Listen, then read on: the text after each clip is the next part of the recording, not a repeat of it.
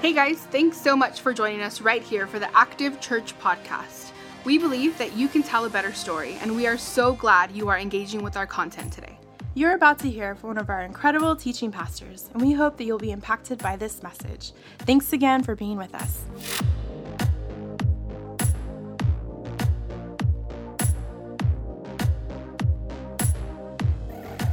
Hey, welcome to Active at Home, everybody. My name is Mike. I serve as the lead pastor here at Active Church. And whether you're watching or you're listening to the podcast, thanks so much for being a part of the story that God is writing here at Active. You know, I've learned that being in the same place for a long time has a lot of benefit. Like for me at Active, I've been at Active for over 20 years. And the benefit is that I've been able to get to know so many people and get to know them personally. I've seen their story grow. I've seen them grow. I've seen them mature and love well and practice generosity. I've watched them grow up physically from being students to adults. It's a gift. And that's one of the benefits of being around for a long time. But there are also drawbacks. And the drawback is that people have been around me for a long time. And I don't mind being known. I just know that there are some of you that know me from my first year. And I got to tell you, Year 1 Mike is different than 20-year Mike.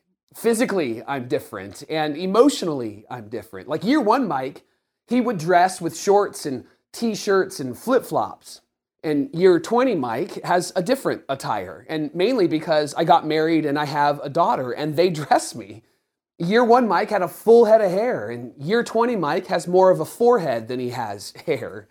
But there's been a lot that's changed in me, emotionally and spiritually, inside of me. Year 1 Mike struggled with being insecure and struggled with being unsettled about who he is and what he was becoming. 20-year Mike hasn't solved that problem, but I can tell you that I've grown. I've grown more committed, I've grown more confident, and I've grown to be more courageous. And if you would have interacted with me 20 years ago and then interacted with me today, I hope that you would see a difference in me, because I see a difference in me. I hope that you would feel a difference in me because I feel a difference in me. And what's true of me is perhaps even true of you. If I was to interact with you 20 years ago and then interact with you today, our hope, my hope, your hope would be that you're different and that it's a good different, right? We ask all sorts of questions about what is that in people? How did they become different? How did they transform? And so we'll read books about decisions and choices that we can make to be better. We'll listen to podcasts and go to seminars to learn about how we can be better. And all of that is good. But I'm convinced that there's one decision, there's one choice that is superior than all other decisions and choices that help us to transform, that help us to be different, that help us to be better. And I want to talk about that choice today. It's a choice that's actually found in the story of Jacob in the scriptures. Jacob's really, really famous in the history of the Jews and in the history of Christianity and the history of the world. Jacob's famous for a lot of reasons, but one of the main reasons is because whenever God introduces himself, God actually uses the name and the likeness and the story of Jacob in that introduction. The first time that we come across this in the scriptures is actually when God is interacting with Moses. And Moses was tasked to lead the rescue effort to get the Jewish slaves out of Egypt. And when Moses asks who this God is that's inviting him to do that, God responds with this, that I am the God of Abraham and Isaac and Jacob. Like God uses Jacob's name and likeness and story as a part of his story. It's why people knew about Jacob. It's extraordinary, but it didn't happen on accident. It happened because God did something in him. And it started with a remarkable decision, a superior decision that Jacob made that transformed him and transformed his story. So again, I want to talk about that decision today. I want to show you what that decision is, and then I want to invite you to make that decision. But in order to understand the weight of it, in order to understand the power of it, I got to take you back and share a bit of the messiness of Jacob's story, because it was messy. When we first get introduced to Jacob, we're told that he is trying to get something that doesn't belong to him. See, Jacob is a twin. His twin brother is Esau. But Esau was considered the oldest because Esau was born first. He was the one that came out of the womb first. And that was really significant in the Jewish culture because as the oldest, you would receive two significant things.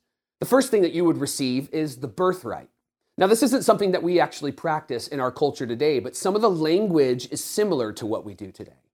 The birthright was the affirmation that when your mom and dad passed away, you would be the leader of the family. It was also an announcement that when they did pass away, you would get double inheritance of everything that they owned. You would get double over your brothers or your sisters.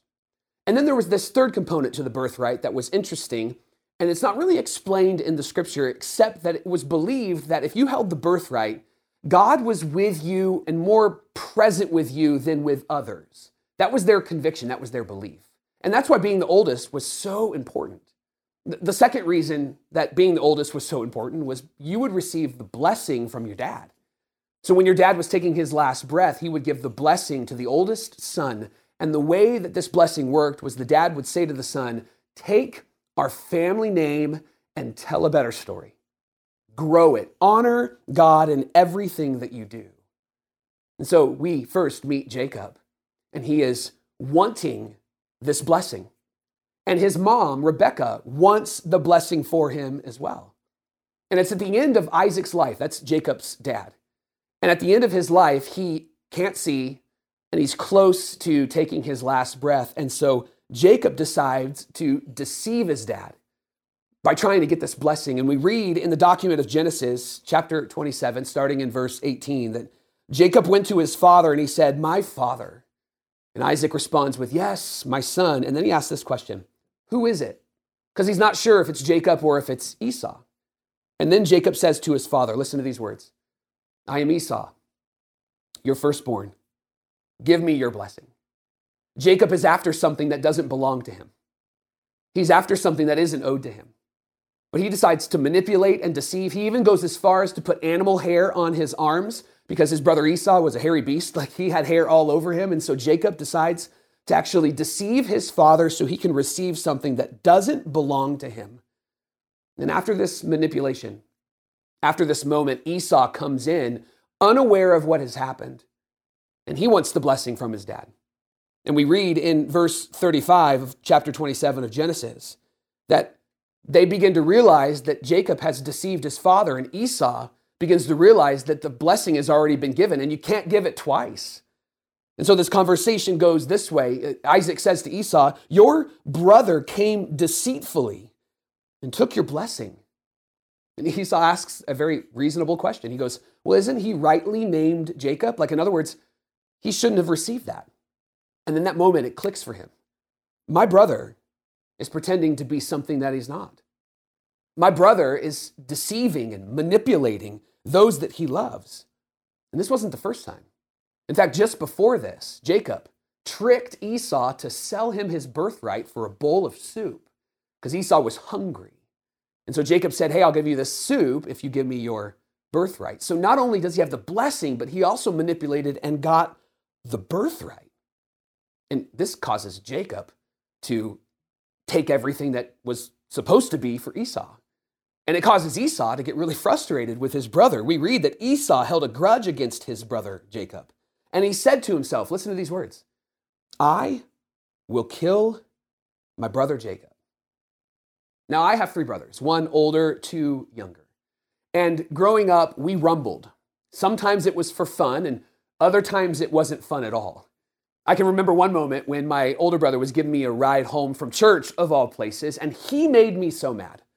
And at the time, he was dating what was his first girlfriend. And I made a comment to him in the truck that was inappropriate and rude about his girlfriend. She wasn't there, thankfully. But I made a comment because I wanted to stir him up. I wanted to fire him up. I wanted to make him mad because he made me mad. And that comment did stir him up. Like, he got so mad at me. And we were arguing in the truck. We got out of the truck. We were walking into the house. And I made a comment again. I doubled down on the comment. And my brother Dave grabbed me and then just started swinging. And he landed a punch squarely in my nose.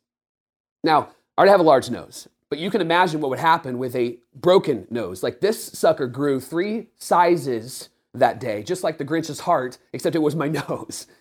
And immediately he apologized. Immediately I apologized, and we knew we were in trouble. We weren't afraid of each other. We were afraid of mom and dad finding out what we had done. But we rumbled often. We fought often. And I can tell you that I've never been afraid for my life with my brothers. But Jacob was afraid for his because of what he's done, manipulated and deceived. So he does what most of us do when we don't want to have confrontational conversations, when we don't want to deal with what we've done or what they've done. He runs. He runs away. He goes to hide. And on his way, as he's running, he meets a girl named Rachel. He falls in love. And he works out a deal with her dad to work for 7 years so that he can earn the right to marry her. This is what was customary in that time. Father agrees. Jacob works for 7 years for Laban, is his name, works for Laban so he can earn the right to marry Rachel. And on the seventh year, on the day of that 7th year, he gets to marry Rachel. And so Laban brings his daughter to the altar and they have a ceremony. But what Jacob doesn't know is that Laban brings Leah, his oldest daughter, and not Rachel, the one that Jacob has fallen in love with. Are you following me here? Like, this is just so good. This is better than Days of Our Lives, General Hospital, Virgin River. Like this has got so much drama connected to it. And it gets worse. Jacob doesn't realize that he married Leah. He realized that the next day it was Leah. He doesn't realize even on the wedding night that it's Leah. So either he's a doofus or they had some really good drinks at this wedding, right? And we know in Jewish history that weddings would be for a few days. So maybe he was just plastered. Maybe he was just drunk. Who knows? But when he finds out it's Leah, he knows that he's been manipulated. Get this. The manipulator has been manipulated. And so he decides to go to his father-in-law and say, what is this about? And his father-in-law said, I didn't feel like it was right to have my younger daughter get married first. I needed her to get married first, the older daughter. So Jacob works out another deal, another 7 years, and he'll be able to marry Rachel, and he is able to. So 14 years pass before he can marry Rachel. 14 years have passed since he deceived his father and Esau. And by the way, at the end of this 14 years, Jacob is married to both women. Now, just because it's in the Bible doesn't mean that God is okay with that. I want to be clear about that.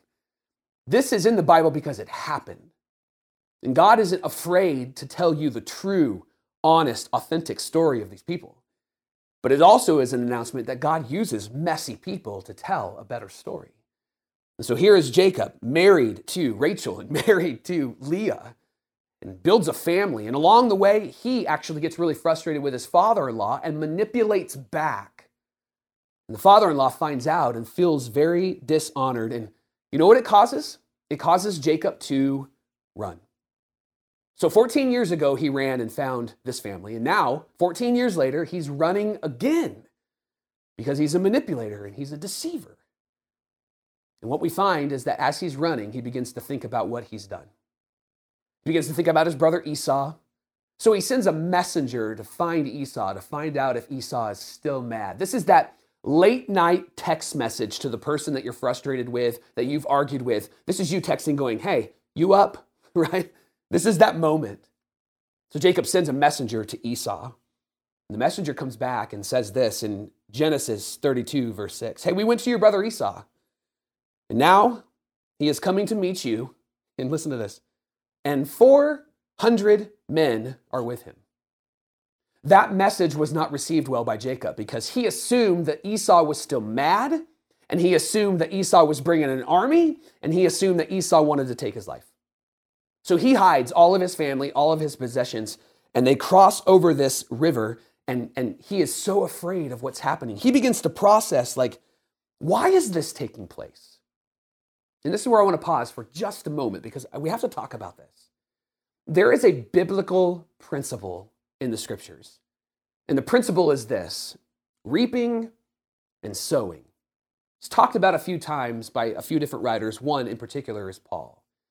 And I want to be very clear about reaping and sowing. This is not karma. Karma is something that we've created because we have experienced the biblical principle of reaping and sowing, but we just didn't have language for it. This is not karma. This principle works this way, that how you honor others and how you invest in others and how you influence others can potentially benefit them or harm them. And God honors those who honor others by honoring them. Are you with me? That God will honor you if you honor others. This is how God works in our life and in the universe. The universe isn't some form that actually moves things forward. There isn't a force in the universe that brings us together. What we feel in the universe, what we feel when we call it a force, when we call it karma, is we're feeling the hand of God, a personal creator who is moving things and shaping things and forming things, who's at work in you and in me. And this is important because God is not a passive force in the world, but actively present in the world. And what Jacob is feeling in this moment is that he hasn't honored the people around him. And he's reaping what he has sowed, which is why he's afraid, which is why he hides, which is why he sends his family away. And then he crosses a river, and we're told in Genesis 32, starting in verse 23, that Jacob had sent the family across the stream and sent over all his possessions. And then in verse 24, we read that Jacob was left alone. And this is where the story gets really interesting, and where we begin to see Jacob making a decision that's superior to all other decisions, that changes him. And God does a good work here. We read that when Jacob is alone, a man begins to wrestle with him till daybreak. Now, Jacob's in a place called Jabbok, which literally translates wrestler. And this is exactly what happens when he's all alone. He begins to wrestle with all of his thoughts and feelings and emotions. He begins to wrestle with his past and his present and what the future would look like. Everything that he's done and everything that has been done to him, he begins to wrestle with it. Now, for clarity, some theologians believe that he's not just wrestling alone, but he's wrestling with someone. The writer says it's a man. Some scholars actually call this man an angel, and other theologians call this man God. Now, I know it's weird, and maybe this is one of the reasons why you might struggle with the scriptures, because it feels a bit strange, mystical, right? It feels a bit illogical, like what's really happening here? But could I explain it this way? Have you ever had a conversation with someone that you're frustrated with while you're showering or in the car or on a run, and you talk to them in your mind? You talk to them in your heart. You're arguing with them, and you're thinking about all their comebacks, and you're responding to their comebacks. Have you ever had a conversation? Isn't it great when you have those conversations, by the way? You always win them, right? You always win them. This is that moment for Jacob. He is having a personal wrestling match with everything that he has done. And to take it even further, have you ever talked to God that way? You ever wrestled with God privately in your mind and your heart? You ask questions like, God, why? And God, what are you doing? And God, when will this end? This is that moment for Jacob. This is why this man doesn't have a name, because the point is not the man. The writer wants us to understand that the point is that he's wrestling with what he's done and what he's sowed and what he's reaping.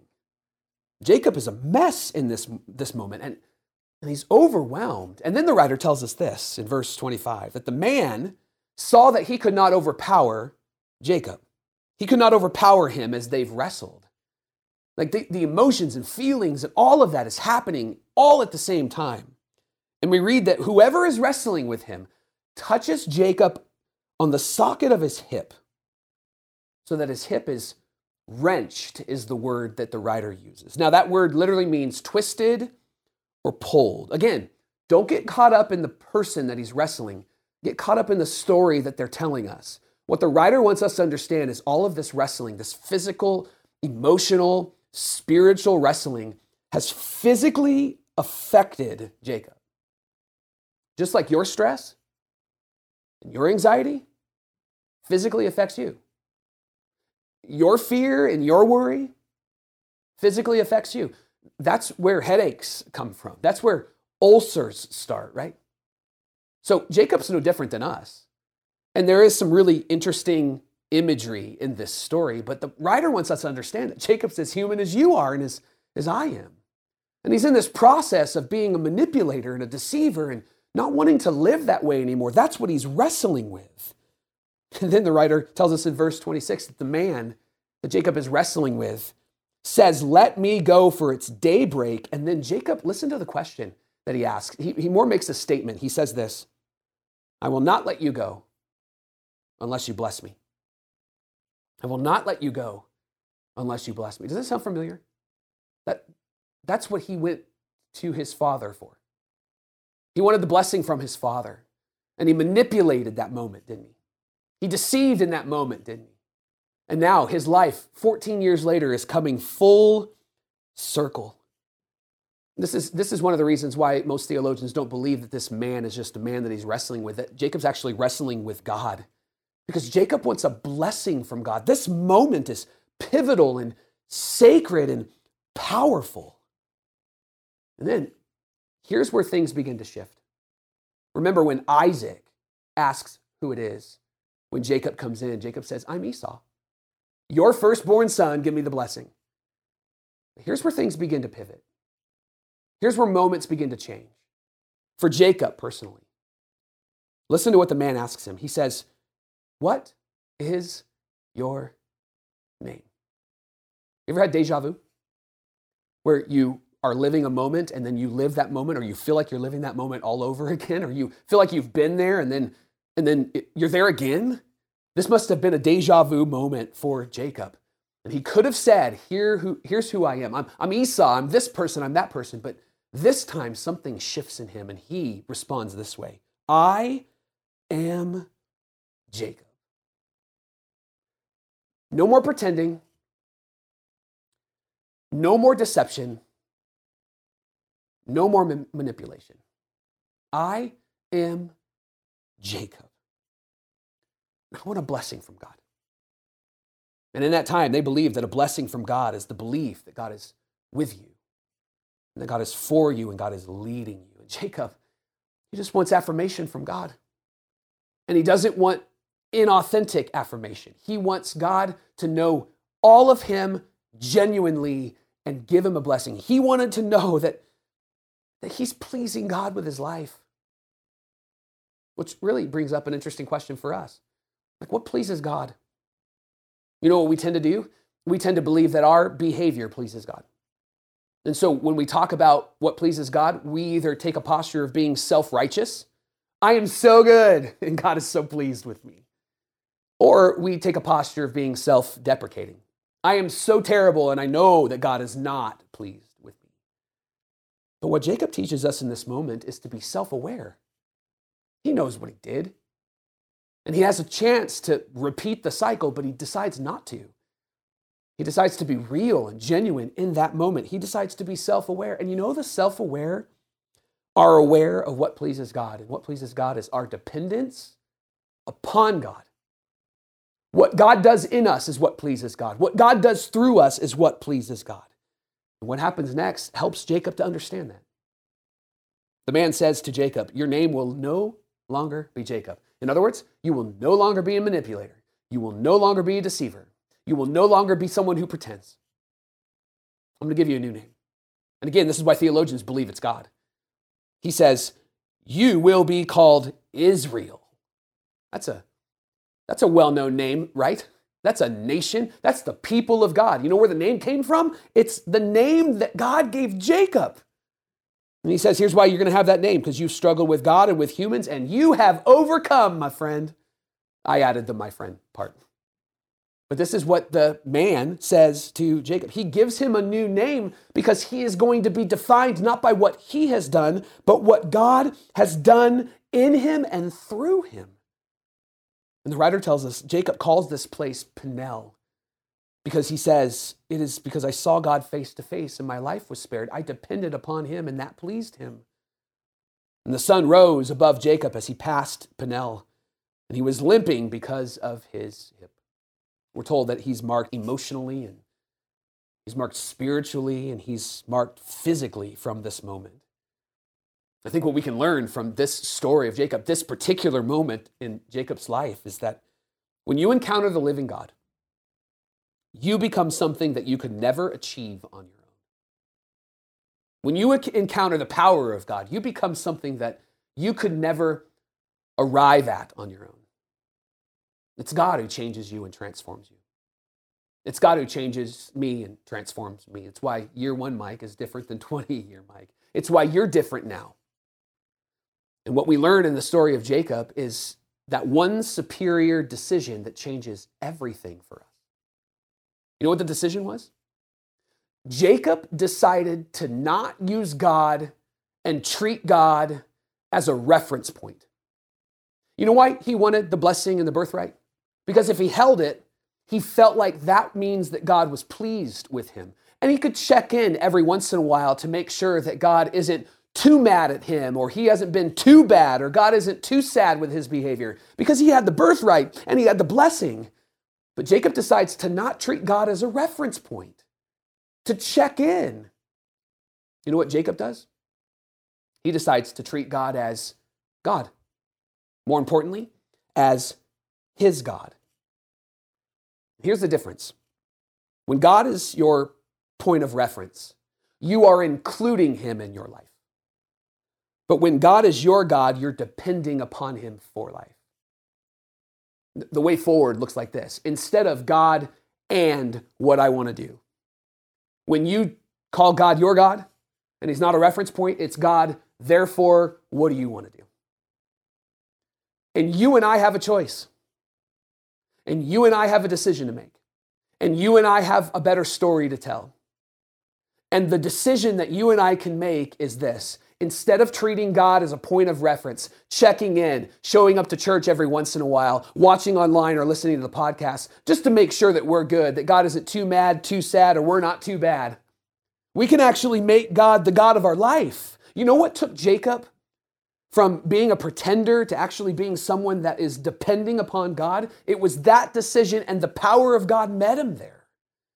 And this is why God says, you know who I am? I'm the God of Abraham, Isaac, and Jacob. God's not ashamed of Jacob. Why? Because Jacob has depended and is depending upon him. He made God the Lord of his life. And this is the narrative all the way through the scriptures. Paul actually summarized it in a really powerful way in his letter to people like you and me. He said this in Galatians chapter 2, verse 20. I have been crucified with Christ, and I no longer live, but Christ lives in me. The life I live in the body, I live by the faith that I have in the Son of God who, listen, loved me and gave himself for me. That doesn't sound like someone's just checking in, right? Paul isn't going, hey, we good? Can I move away from you and go and do what I want to do and then just check back in, maybe bring my sin bucket, dump it out, have you forgive me, and then go and do it again, be guilty and then come in and ask for forgiveness and then go and do whatever I want to do. That doesn't sound like God is a reference point for Paul. You know what it sounds like? It sounds like Jesus is Lord of the life of Paul. He leads me, guides me, protects me, forgives me, sets me free. And friends, that's why I am confident and courageous in my 20th year at Active, because Jesus is Lord of my life. And he was in year 1, but those 20 years have helped me to depend upon him and trust in him and go public with what he's done inside of me. I'm not going to live a life of God and what I want. I want to live a life that says, God, therefore, what do you want? And I want to invite you to do the same. Because that life says, you are my God, therefore I will depend upon you. You are my God, therefore I will be defined by you. You are my God, therefore I will submit and surrender to you. You are my God, therefore I will receive your love and salvation, the one that you gave to me through the cross of Jesus and the resurrection of Jesus. Friends, the decision that changes your life, the superior decision over all other decisions, is the decision to not treat God as a point of reference, to not check in with God to make sure you're good. The decision is to call God, God, and to invite God to be your God. We call it trusting in Jesus, accepting Christ, becoming a Christian. It's Jesus being Lord. And we don't keep it private. We go public with it around here. It's why baptism is prioritized on Sundays like today. Because we want to announce the private work of God in a public way. Jesus invites us to do that. He said this, whoever acknowledges me before others, I will also acknowledge before my Father in heaven. You know who your advocate is in heaven? Jesus, the Son of God. You don't have to go and say, look what I've done. You just keep your mouth shut because Jesus opens his mouth for you because he gave his life for you and resurrected from the grave to give you life. And he did it all for you. Friends, this is the decision that we get to make today. And this is the decision that dozens and dozens of people will make at our campus today as they choose to get baptized. And this is a decision I want to invite you to make. Whether you're watching or you're listening to this, if you're watching this live, you can come to our campus today. We have services at 9 and 10:45, and at the end of both of those services, we are going to be baptizing friends, and I would love for you to be a part of that.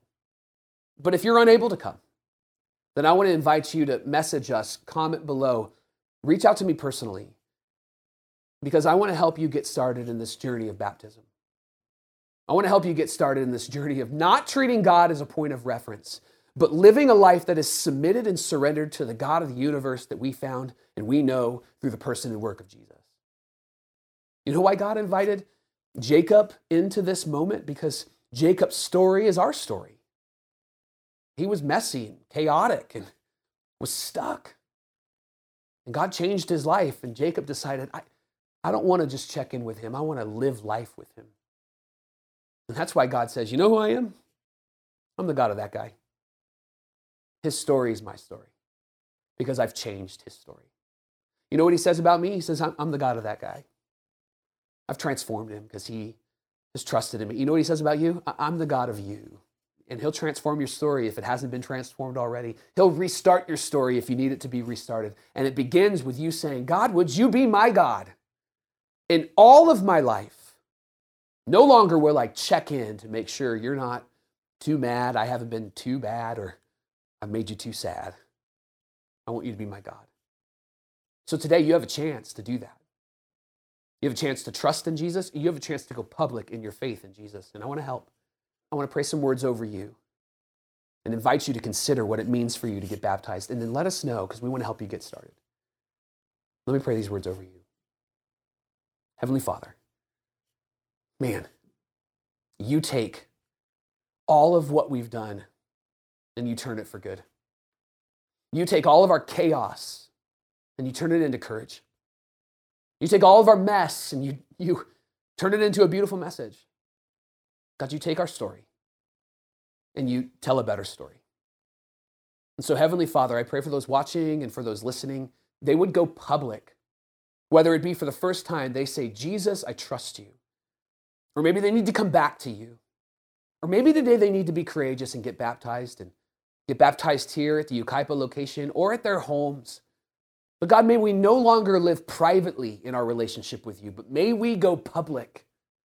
And may the world feel your love and your grace and experience your salvation because you have done a great work in us and through us. Thank you for Jesus. And it's in his name that we pray all of these things. Amen, and amen, and amen. We hope you enjoy the Active Church podcast. If you want to know more about Active Church, you can follow us on our social media platforms at Active Churches. Don't forget to subscribe as well to stay connected to future podcasts. And if you are local, we would love for you to experience the room with us. Sunday services are 9 a.m. and 10:45 a.m. in Yucaipa. See you next time.